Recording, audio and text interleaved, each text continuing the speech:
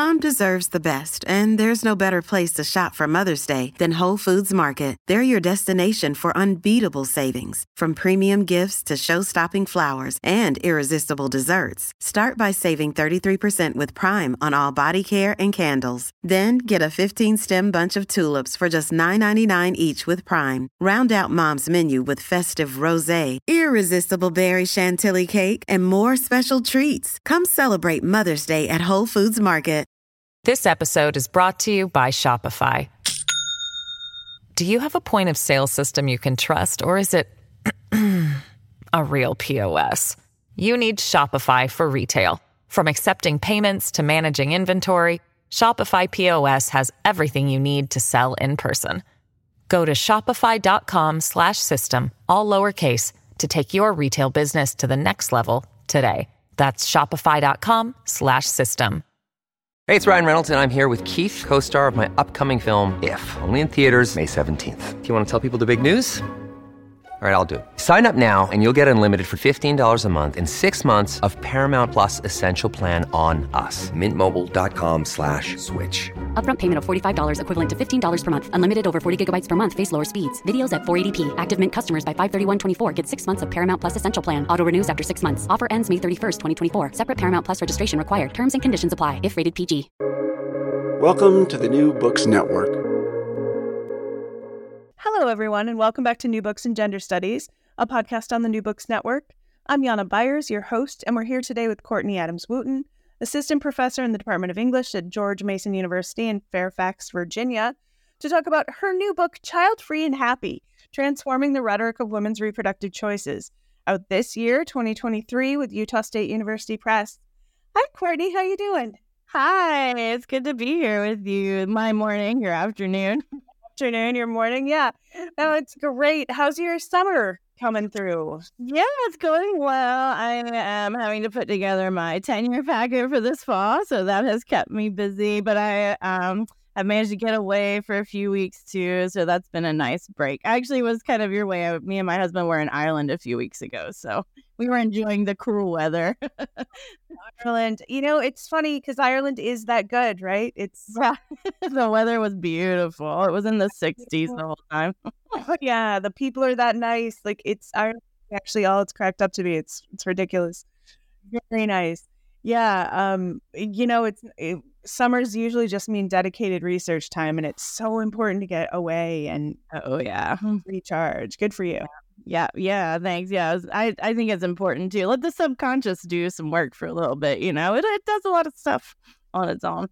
Yeah, and especially when you're talking, I suspect, especially for something like when you're thinking about gender roles, modern theory, when you're doing a lot of things, that just can benefit from reflection and contemplation of a different surrounding. Yeah, and being in different, I think being in different cultures can really help you rethink through sort of what are those forces kind of working on gender. I was happy to go to Mason's Korea campus, our Mason Korea campus in May. And so these two experiences together really helped me sort of see things from these different new perspectives, which I think is really important to no matter what research we do. So. Sure, absolutely. Especially, because what you're dealing with are these scripts or doxai. Yeah. Everywhere. Yeah, like first thing, just tell us about that. What is it? What's a doxai? Several doxai. Yeah. So the concept of doxa really is just referring to the kind of embedded beliefs that often get passed through really imperceptible means. So gender doxa really are things that we might just absorb from the time we're children, and aren't necessarily things that are spoken out loud so much as things that we just come to believe are true about people and about ourselves. So doxa in my mind is a fancy term for beliefs or belief systems. And so that's really the way I think about it when I think about that word. Right. And these and the idea that they may not be specifically said to you. At some point your mother may have said, you'll be happier if you have children, but that's not the main. Yeah. One of the things I think for me and for a lot of the other women I interviewed in my book is that a lot of us grew up thinking we would have kids one day. And it wasn't like someone had when we were 3 or 4 or 5 said, you're going to have kids one day. But it was just sort of the assumption, the belief was there that, you were a woman and that was what you were going to do eventually, was have children. And so, yeah, I think that's a good example of the way doxa works. It could be something spoken out loud when you voice not wanting to have kids and someone then says to you, oh, well, that seems very strange. But the idea that that women grow up and they have children, that's pretty ingrained in a lot of different cultures. Yeah, absolutely. That idea, like you'll grow up, you'll get married, you'll have children. And I don't know, like at what point that becomes so clear, but it certainly is, by the time we're not very old. Right. Right. Yeah. Yes. Well, so like, what are the ones that we learn about reproduction and motherhood in particular? Like, what do we know? What's that? You'll grow up and have children, I think is probably. Yeah, you'll grow up and have children, I think is a really big one. I didn't explore this in my project, but one of the ones some of my interviewees talked about was that there was a series of steps, and one of those steps is you get married and then you have children, because I do think there are different kinds of stigmas around people who don't get married and have kids, people who have kids at earlier or later points than society says someone is supposed to, quote unquote. So I think those are there. I think with women, some of the underlying beliefs are really tied into, patriarchal systems that are kind of impact everyone's lives. And I think some of those are this kind of idea that women are naturally, quote unquote, their bodies are naturally made to have children, and therefore that is the thing that they should do eventually. And I think that's a really persistent one that we see in all kinds of discussion about reproductive rights and laws, is this idea that women's bodies are bodies made to have children. And so I think that idea is a really persistent one, alongside just this idea that women are caretakers naturally, and that the best form of caretaking that women can express is taking care of their own children. Yeah, right. Okay. And so we talked about how maybe someone says it to you, but what are the other places where these ideas kind of can be transmitted? Like, what do I look for? What else? Yeah. Yeah. I mean, there are a lot of places I feel like once you start, your brain becomes attuned to sort of, it's kind of like when you get a new car and suddenly you see all the other new cars that are like your new car. So I think the ideas come across really clearly in a lot of television shows and a lot of movies. Some of my interviewees talked about TV shows, like one of them mentioned Bones in particular, where the plot line sometimes will be that there is a main woman actress. She is happy and fine and everything's fine. She seems happy without children. And then she has a kid and suddenly she has an about face, and she suddenly really wants to have children. And it might be that she's met a particular person that she wants to have children with. But there'll be this sort of really quick, rapid switch between, oh no, I'm happy and I'm fine without children, to, oh no, I really want to have a kid. And so some of my interviewees pointed to that as a kind of disappointing plot structure, where the woman has really quickly changed her mind, which isn't something I think the women who I talked about, or many women, think would happen really quickly, is this decision to suddenly, either I want kids or I don't, and then to suddenly, switch in the other direction.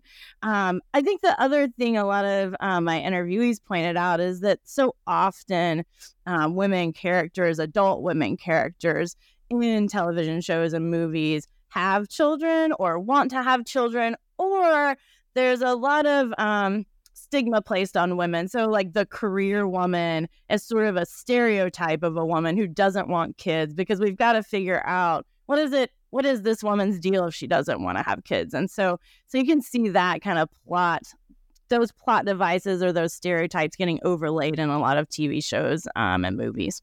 Yeah. I was thinking about this when while reading the book, I started, noticing other places, and I was thinking about the sheer number of ads that anything adulthood that I see on television, where people own homes, people are happy, people have cars, like anything that signifies adulthood, children are part of that package. Yeah, it reminds me too of the car commercials, where a middle-class family, like the father's gotten the mom a car for Christmas, but there's always kids, waiting there.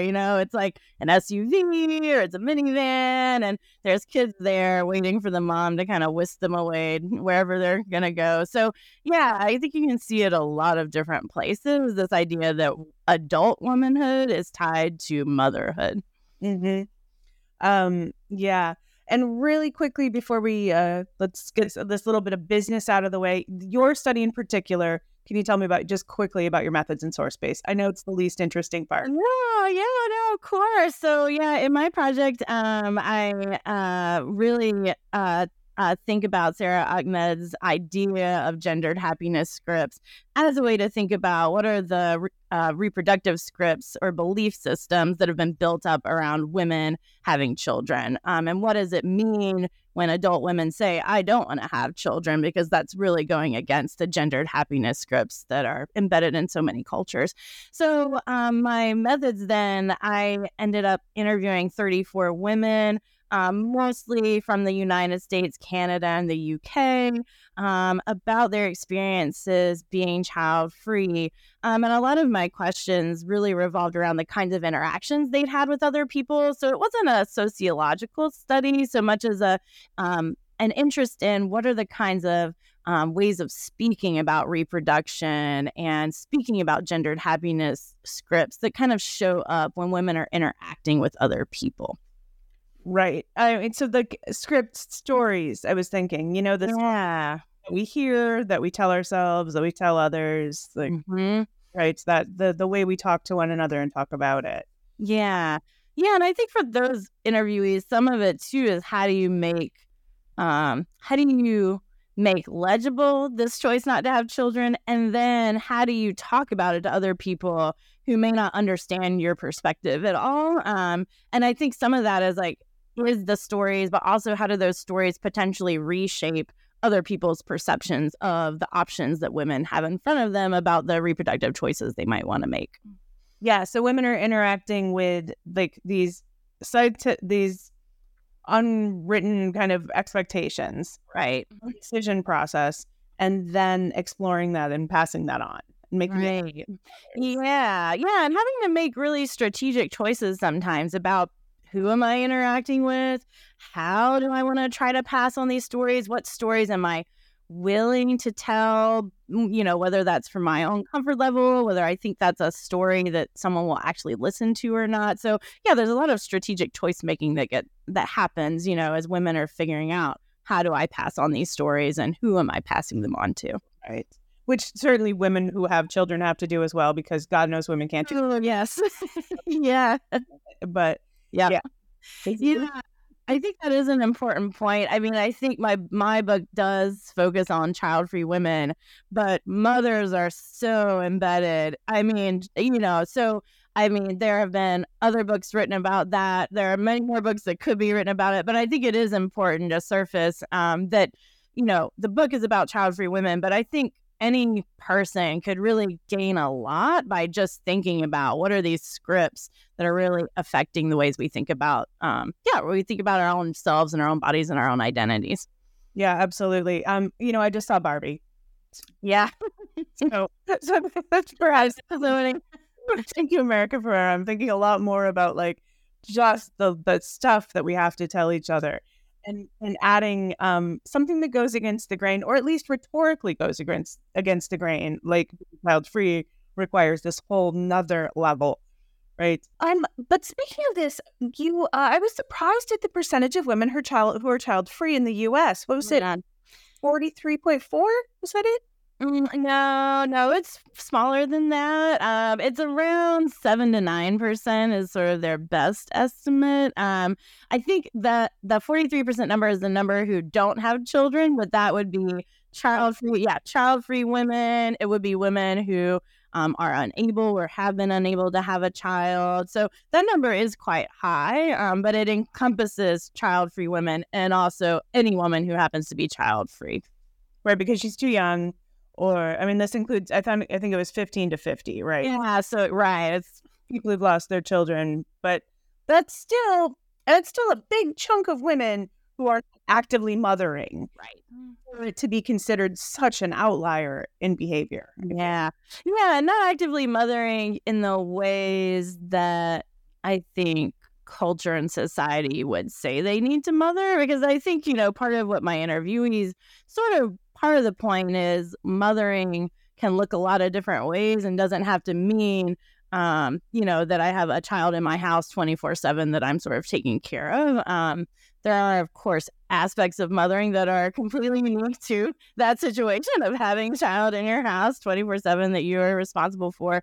But yeah, I think it is really interesting the stigmas around not having your own children that you're constantly caring for when so many women actually aren't in that situation. And in some ways, I think this relates to kind of the silence that often women who experience miscarriages, have felt, is just the lack of breaking through some of those stigmas, the lack of breaking some of those beliefs by pointing out not all women want to, or not all women are able to have children and mother, even in the ways that some women may want to.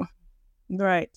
So would it 7 to 9% of women who are able to have children and opt not to? Right. And 7 to 9% of women who may or may not be able to have children, because not every child-free woman has ever explored whether that's even, possible. So that's the percentage, but it's still a sort of guess percentage. But it has been lined up, that percentage has been lined up across multiple studies that have looked at, different kinds of mechanisms. But there's no question in like the U.S. Census, for example, just to take a U.S. context, that specifically asks a question about that. And so we're having to rely on sort of other data sources. I mean, that's interesting too. That's really telling, right? That 40% of women are not actively doing this thing that we call mothering, but the assumption is that all of them chose not to have children for selfish reasons. We'll get into that in a minute. Okay. Yeah. And right in your introduction, you include these 4 snapshots, 4 women whose life experiences are very different, and all of them were child-free. And this section really articulates kind of the many overlapping issues going around here, right? Yeah. Why women choose not to have children or don't have children. Mm-hmm. And what kind of generalizations can you make here? I know they are that, like, about the things that make women, that influence the decision women might have, or how women have. Yeah. I mean, I think, those snapshots and then sort of the interview material from the rest of the book does show it's really hard to generalize. So, I think there always has to be a big caveat about how generalizable, can this kind of study be. I do think part of what was telling for me was that some of the reasons that women had expressed in my interviews did line up with some of the scholarship that has studied other groups of women. And, I think they run the gamut from, I grew up in a working class or poor household that didn't have money, and I saw how much money it takes to sustain children. I don't want to, have to be splitting my resources in that way. For some women, it was about time and the ability to focus on themselves, to travel, to do things that they didn't feel would be as possible with children. Some women don't like children. I think that's the common misconception, though, is that all child-free women must hate children. And so, I think there are women who legitimately, don't really like being around children, don't want to spend their time with children. But there are a lot of other child-free women who are perfectly happy to spend time with other people's children, just not their own children.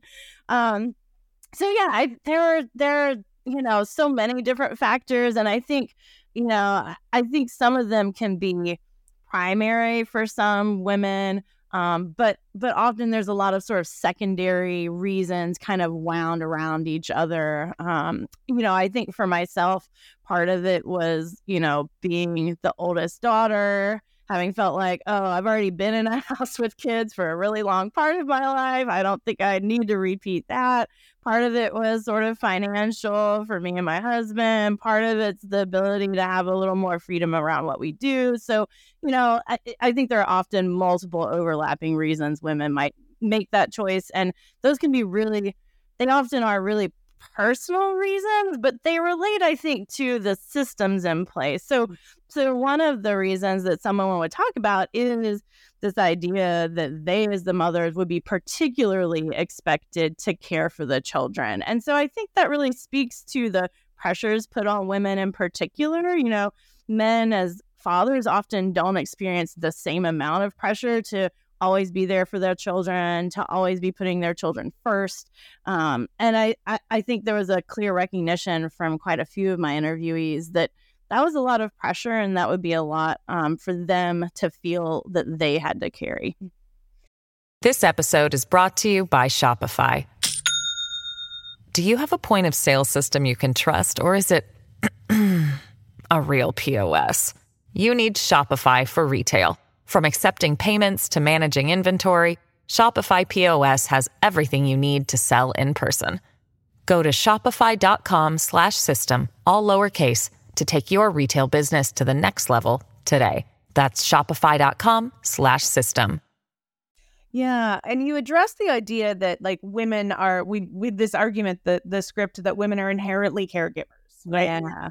Mothers, which is everywhere. Yeah, right. Yeah, can't get away from it. And and these are the functions women also are inclined to do at work and in all the other ways of life, right? Yeah, that one is really difficult, and I think even in writing the book, it gave me some self-reflexive moments like, how am I still carrying some of that around with me? I think that expectation is there for all women and to grapple with and to really be trying to figure out like what is the kind of care expectations being put on me and by who, and how am I thinking through that? How am I thinking about my own life as an important part of making decisions about the kind of care work I do? Yeah, just as a female faculty member, right? The number of our male colleagues do not have girls plopping down in their office to tell them they're pregnant. That's going to happen to our male colleagues. And yep. Of course, I don't even have to ask why it is that's you're coming to me with that book. This is it, right? So all these care expectations. But I think there's something that you point out through here repeatedly is that there's these systemic ideas about normalcy, right? That are just outdated. Yep. And so it's women are going to be primary caregivers. Well, that's based on an idea that they'll have time to do that or whatever, right? Yeah. And I think we can feel a lot of growing pains. And I think another important point is that, things have changed, albeit, maybe more slowly than we might hope.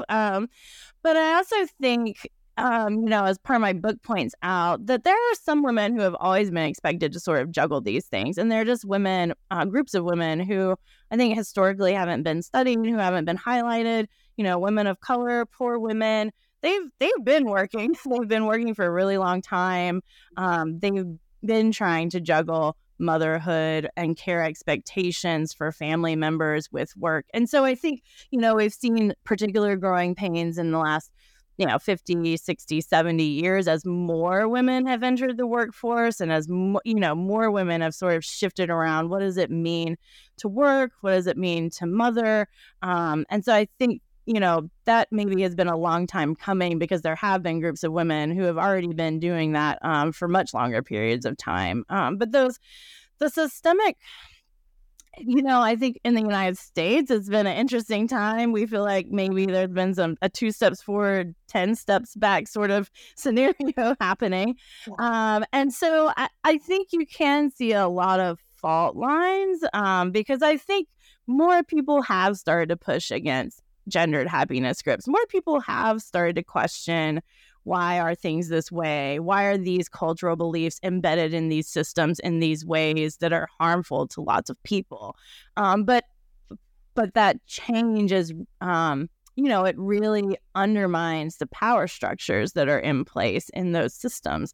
And so I think we're seeing a lot of, I guess I'll say, rebound effect where those systems are getting pushed, they're getting undermined. Their fault lines seem pretty clear to a lot of people, but some of those in power don't want to actually change the systems that are in place. No, I think a backlash period we're in the midst of. Yeah, that makes sense. Yeah. I want to follow up on something you just talked about, you just mentioned, which is the racial component. Yep. Can you talk to us about that? Yeah. I think when I was first starting this research, one of the things that really stood out was that there are studies of child-free women and child-free people, broadly speaking, but not a lot of studies about how women of color in particular have experienced the decision about whether or not to have children. Kimya Dennis is one of the few I've seen, although her research is largely unpublished at this point, that really looked at the African diaspora in particular. In the United States, it's a really important part of thinking through reproductive rights is thinking through how women of color, in particular Black women and also Native American women, have experienced reproduction so differently than white women. And so the history of enslavement of Black peoples and then also the forced immigration or migration of Native American peoples is really important because those things have formed part of the fabric of thinking about reproduction in the United States. And again, in particular, it's a particular location with particular history. And so my study, it's not solely focused on the experiences of women of color, but I was fortunate enough to interview several women of color, several Black women, a Latina woman, an Asian American woman. And it was really important to me to try to highlight how that history of reproduction that has operated differently for white women and women of color really does rebound in important ways into the contemporary decisions that women are making. And so a couple of my interviewees talked about how knowing that they would bring a child into a world that is racist, where that child is going to be discriminated against, where something tragic and terrible could happen to that child, really did influence the decisions they were making. And that's a whole other layer of complexity of history that women of color really have to grapple with that's different from white women. Mm-hmm. And I think, another really high percentage of women who choose child-free existence have a lot of privilege. There's a lot of privilege there in being able to not have kids. Yeah. And I think that is another important point. I mean, I think it's been highlighted in the United States by the ways that abortion laws have been changing across different states, and thinking about who even has the means to travel elsewhere if they need to get an abortion. So there's a lot of privilege encased in who's able to make a decision that they aren't going to have children. And it's also presuming that someone has resources, and it's also presuming they've grown up in a particular kind of environment that has in some ways, I think, protected them a bit to the point that they've reached adulthood and can now make decisions about reproduction. And I think that's not the same across different communities. And I think that's really important, is that there's privilege in being able to say, I don't want kids, and to be able to take the measures to not have kids. Yeah. To even imagine being able to choose that, being able to have that kind of control over your body, a lot of people can't even imagine that. Yeah. Interesting. But and then these are likely the same people who are going to be punished societally for all of the ways they're mothering poorly. I don't really delve into that, but there have been other scholars who have studied like underage pregnancy and teenage motherhood, and there are all kinds of stigmas put on women for whatever choices they are making, or whatever even the life things that have happened to them, whether they're choices or not. We get there's a lot of expectation and blame, and so much for women who are child free. There's is so much of like the discussion about why. There's such a conversation about why you're child free is if some of these are okay reasons and some of them are not. Yeah. Right. Yeah. I talk about that. I think this is one of the places where my interviewees and I too have often found myself making choices. It's not uncommon to be asked, why don't you have kids? But then you are sort of like, well, which answer, do I want to open a conversation? That might be one answer. Is this just a passing, fleeting, I don't want to have to explain myself to a stranger situation? Do I even want to have to give an answer? So yeah, there's a lot of choice making about the whys that we might give when someone's sort of like, why don't you have kids? That's so funny. I gotta believe what people don't ask mothers that. Why'd you have kids? You have kids? Why not? Right. And yeah, the number of questions, some of the answers I want to pop out, like I'm just like, well, I had 3, but I just had to give them away. Like, it's such a rude question. Why are you? Yeah. Yeah. Yeah, I know there were some interesting ways women that I interviewed talked about giving responses. Some of them, talked about being kind of funny about it. Some of them, a couple of them, I think one had a friend who would, sort of say something kind of rude about it just so people would just leave her alone after that. So, yeah. Yeah, that's funny. Which tends to, I think, work into an identity, or at least identity might be too strong a word, although maybe like the idea of integrating being child free into your being to such a degree that it can become an identity.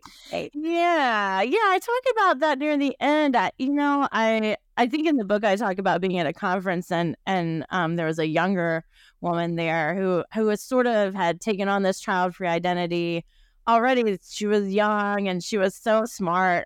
She was thinking through like, but now that I've said I'm child free, I don't want to look like one day I've changed my mind, like everyone is saying that I will, And so I think there is a kind of, there is a little bit of a trap there, I think, in thinking that once you've said something, you could never change your mind. I think the assumption that women who choose not to have children and have said that to someone will change their mind is harmful.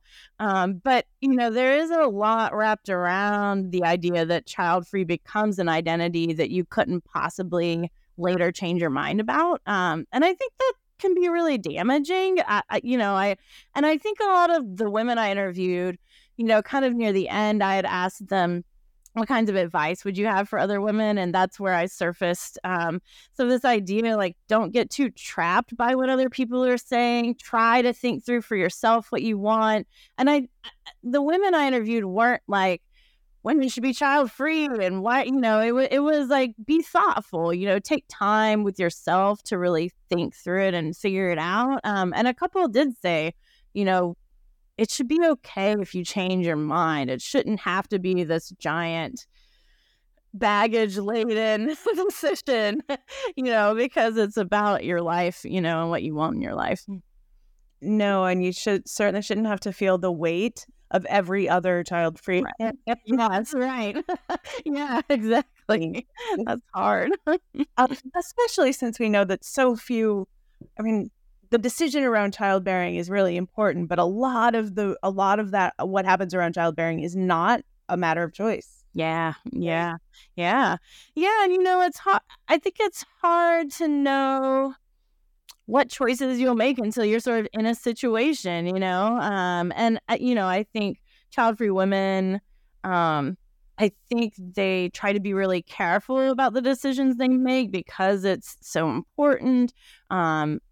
Just like anyone else is making careful, I think if someone is able to make a choice about reproduction, then I think they are careful about that choice. But I think it's hard to know until you're in a situation, what's the actual choice in that particular situation that might get made. And I can't remember the name of the scholar. There's a scholar though who'd written a really interesting article about women who had been child-free and then changed their minds and decided to have kids, and the kind of juggling they then did to try to talk to the people around them about how they would be good mothers, despite the fact that they had said they were child-free at one point. So then there's this whole other sort of, oh no, now I've got to prove that I will be a good mom because in the past I've said I really didn't want to be a mom.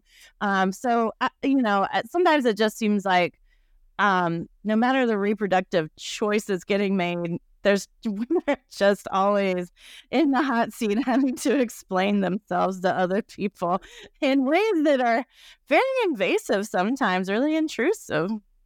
Yeah, really intrusive. And questions that just you shouldn't have to answer. But how many times does someone ask you why you don't have kids? I won't. I simply can't. No, it's Yeah.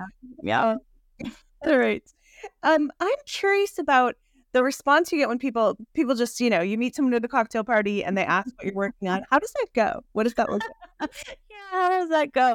So it depends on the room I'm in. If I'm with other scholars, I think one of the things a couple of my interviewees pointed out is that child-free women or women who don't have children for whatever reason that might be, is not completely unusual in academia per se. And so in those kinds of rooms, I feel like there is more of a scholarly interest in it. When I'm out and about, though, in the real world and talking with, non-academic folks, there's actually usually quite a bit of interest, I think, because at this point, I think lots of people know people who have chosen not to have kids. And so I think it's become a more commonplace that, someone will at least know someone who's chosen not to have kids, at least in some communities maybe not. And so there's usually a lot of interest, although there was a friend and they had taken the book on a plane and they were like, I don't know, like what kinds of reactions am I going to get from other people just because I'm reading this book, even though they were a parent. So I think it is the kind of topic where people can have strong reactions. When I've been, even pre this, I can just remember a couple of times just being like at a bar and getting asked like, oh, me and my husband getting asked like, oh, do you have kids? And I'm like, no. And just hearing the like, oh, you will one day. And it's like, no, So I've had plenty of experiences like that of my own. But, I think one of the things that's happened that's interesting and has happened for some of my interviewees is the older I get, the fewer kinds of interrogations I get about it. Maybe people are sensing that I think one of my interviews said maybe they're sensing like the biological clock is just ticking down to the end and there's no time. But yeah, I think people are curious and interested. And like I said, I think it's becoming more common that people know someone. And I think the lack of information sometimes means that they're just kind of curious about, what did I find and what did my interviewee say and that kind of thing. Yeah, absolutely. And I don't know. I mean, we're in a point, right? Another one of the tropes that you run across all the time is the idea that biology is destiny. Women were meant to be baby makers, right? Like, this way, as if we could do it by ourselves. Yeah. Often, Sarah Ahmed, she's speaking really from a queer perspective too, and I often sort of think about all of the kinds of conversations that are happening about reproduction for queer people as well, because those are really different kinds of conversations and a whole different, sets of baggage being laid on different groups of people. Yeah, there's a lot of tie-ins in my mind. I'm thinking about Jack Halberstam and queer failure, and about how reproduction, like fundamentally, reproduction is reproduction. There's a lot of like interesting places that this work is making me think. Your work is interesting, and it ties in with a lot of interesting other work about how we just need how the stories we tell about what is normative and how limiting that is just really don't fit. Yeah. And the idea of normal, it's so predicated on particular people's bodies and particular people. And again, I do think we're at a moment where people are really trying to push against that idea of normal. But, as we were talking about earlier, that presents a backlash then, because when things shift around and, normal doesn't exist in that way. I think people in power are people who have been used to being normal, the norm, seen as the norm. I think that creates a lot of anger and anxiety when you're trying to shift around, who's seen as normal, what's seen as normal. Yeah. And I mean, we have the choice of kind of giving up on normal and making a life feel better. Right. Or we could cling tighter to normal and I have the privilege of choosing to. Yes. Yeah. Well, we can see which way we're going right now. But I think this might be an inflection point. But I'm an historian. Maybe everyone thinks they live at an inflection. Well, I think for some of the women I interviewed, I think they felt like we were sort of at an inflection point, at least with this particular stigma around being child-free. I think they felt like there was, there are more people who are more visibly choosing not to have children. And there have been, a few celebrities who have said, I'm child-free. And I think some of my interviewees felt like it's coming into a moment where being child-free is at least something we're talking about and recognizing, and child-free people are recognizing, oh, there are other child-free people too. It's not just me and my community. It's lots of people in different communities. Right. Excellent. So I've taken up quite a bit of your time already. So I've just got my one more question, which is, what are you working on now? Yeah, so it's funny. So I have kind of a dual life as a scholar. So my Childfree and Happy book is sort of in my life as a feminist rhetorical scholar.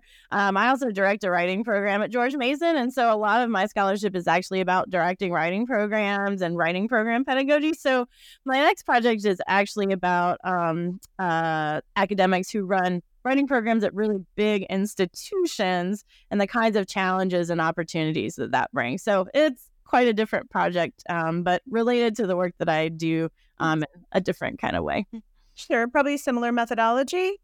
Yeah, it is similar methodology. I've been interviewing. I've gathered some job descriptions and that kind of thing. So, it'll be maybe even a little more mixed methods than this project was, but it is similar in the interviewing aspect and talking with folks about their experiences.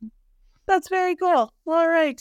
Hey, thank you so much for your taking time to talk to me. It's been lovely, and I hope you have a great day.